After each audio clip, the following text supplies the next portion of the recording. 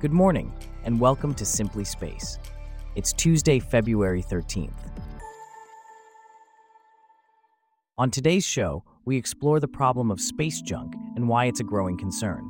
Also, Venus has a newly named Quasi-Moon called Zoozve. Plus, UAB is among 12 entities selected to provide services for the International Space Station program. This coverage and more, up next.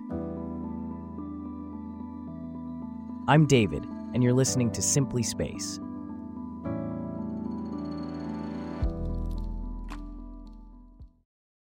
We start off with a look at the growing issue of space debris.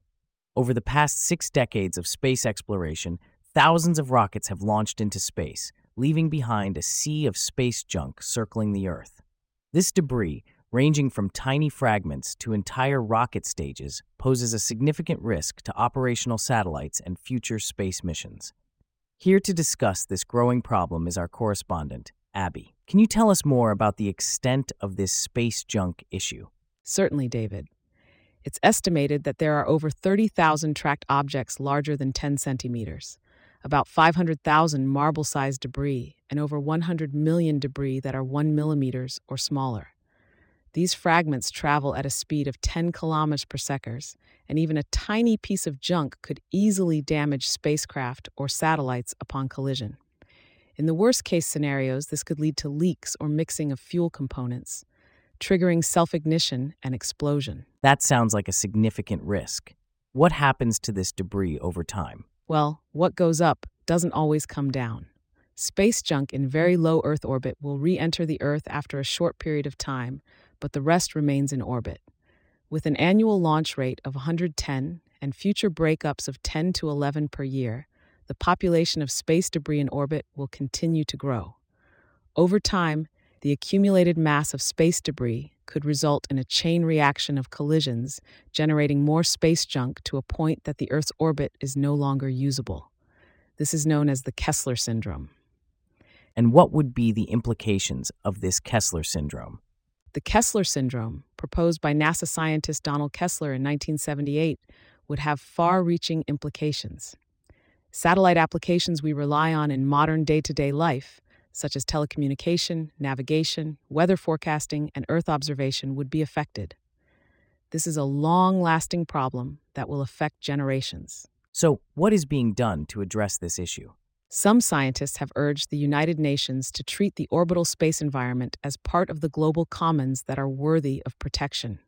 NASA has established and signed the Artemis Accords with 7 other founding member nations to create a sustainable, safe, peaceful, and prosperous future in space. And the European Space Agency has introduced the zero debris approach, aiming to eliminate debris production in the Earth orbits by 2030. Additionally, companies like SpaceX are developing reusable launch vehicles, and missions like the Remove Debris project are testing methods to actively remove space debris. That's encouraging to hear. How does the commercialization of the space sector factor into this? The space sector is indeed shifting towards commercialization. There's a rising demand for space data, related products, and services. With technological advancements, the costs of launches have decreased by 95%, making them more affordable and leading to an increase in launch frequencies. However, this also means that low Earth orbit is becoming congested, exacerbating the space junk problem. Abby, thank you for shedding light on such a complex issue. Now, let's shift our gaze from earthly matters to celestial ones. Venus has a quasi-moon, and it's just been named Zoozve for a rather sweet reason. The Small Bodies Nomenclature Working Group, responsible for naming minor planets and comets, has recently published a bulletin in which it gave 29 small celestial bodies their very own names. One of these is Zoozve, the first identified quasi-satellite of a major planet. Here to discuss this further is Michael, a correspondent for Simply Space. So Michael, what makes Zoozve so special? Well, David, Zoozve is an asteroid that has an orbit that takes it quite far from Venus. It dives towards the Sun, passing within the orbit of Mercury, and travels outwards just beyond the orbit of Earth at its furthest from the Sun. This path traces a shape resembling a butterfly because the asteroid and Venus are traveling around the Sun nearly in lockstep. From Venus, it appears to travel around the Venusian sky about once every Venus year, which led to its initial designation as a quasi-satellite of Venus. That's fascinating. But how did it get the name Zoozve? The asteroid was first named VE68 and later given the designation 2002 VE68. However, an artist named Alex Foster, who drew it on a poster of the solar system he designed for children, misread the name and turned 2002 VE into Zoozve. Scientist and podcaster Latif Nasser saw the poster and became intrigued by Zoozve. He eventually lobbied for 2002 VE68 to be formally named Zoozve and succeeded. That's quite a story. Were there any other interesting names given to celestial bodies? Yes, indeed. The WGSBN bulletin contains several other whimsical names. For instance, there's Pitufo, the Spanish word for Smurf, given to 1981 ET27. Then there's Curupira, named for a Brazilian indigenous folklore legendary creature given to 2016 HL. And Gabaldon, named for the scientist and author Diana J. Gabaldon, was given to KY65. And if someone wanted to suggest their own name for a celestial body, how would they go about it? The WGSBN, which works on behalf of the International Astronomical Union, offers advice on how to do so. From what we understand, ideas from the discoverers of objects carry plenty of weight as the WGSBN ponders additions to the 24,622 minor planets it has already named. Thanks for those insights, Michael. Speaking of space exploration, let's turn our attention to the University of Alabama at Birmingham School of Engineering's Engineering and Innovative Technology Development Organization, or EITD, which has been selected to provide research, engineering, and mission integration services for the International Space Station program. We have our correspondent Bella here to discuss this development. Bella, could you tell us more about this selection and what it means for the EITD? Certainly, David. Along with 11 other entities, the EITD will receive a multiple award, indefinite delivery, indefinite quantity contract. This is part of the $478 million Research, Engineering, and Mission Integration Services 2, or REMIS 2, contract.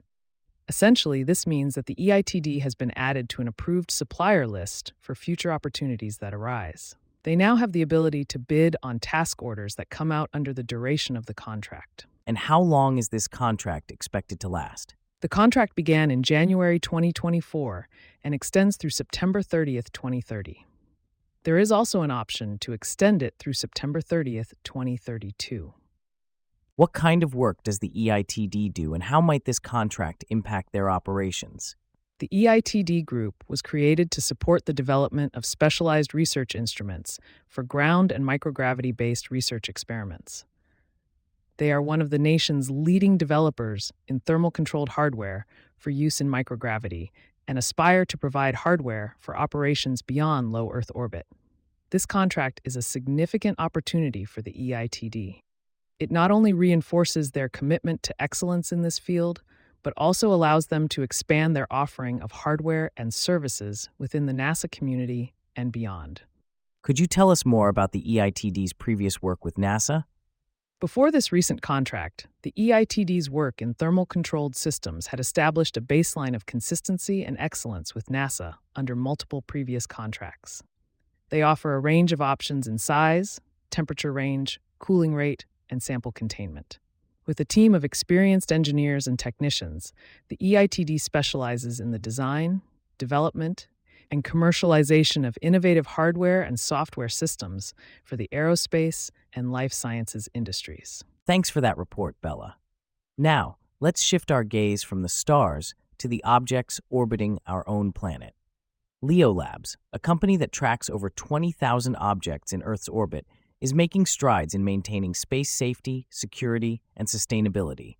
Their innovative approach involves a global radar network and advanced AI algorithms that transform millions of measurements into vital insights for commercial and government space operators. James, can you tell us more about Leo Labs and its recent developments? Certainly, David.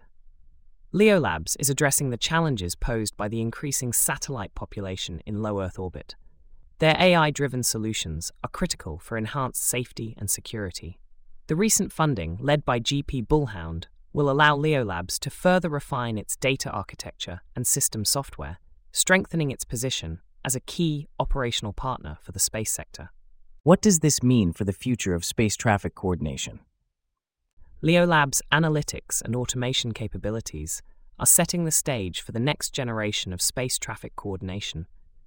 This initiative, under development by the US Department of Commerce, aims to establish a foundational layer for safer space operations. What's the significance of this funding round for LEO Labs? This funding round, which saw participation from new investors as well as continued support from existing backers, was notably oversubscribed. This reflects the market's strong confidence in LEO Labs' technology and vision. The funding will allow LEO Labs to expand its global operations and capabilities, meeting the increasing demand for comprehensive space safety and sustainability solutions. And what does this mean for the broader space industry? This funding milestone signifies a crucial step forward in addressing the growing complexities of space operations. It ensures the continued safety and sustainability of activities in low Earth orbit. LEO Labs' advancements and the support from its investors underscore the critical role of innovative technology in managing the challenges and opportunities of the final frontier. That was Simply Space reporter James, enlightening us on this important development in space safety and sustainability. And with that, we wrap up our stories for today. Thanks for listening to Simply Space. We'll see you back here tomorrow.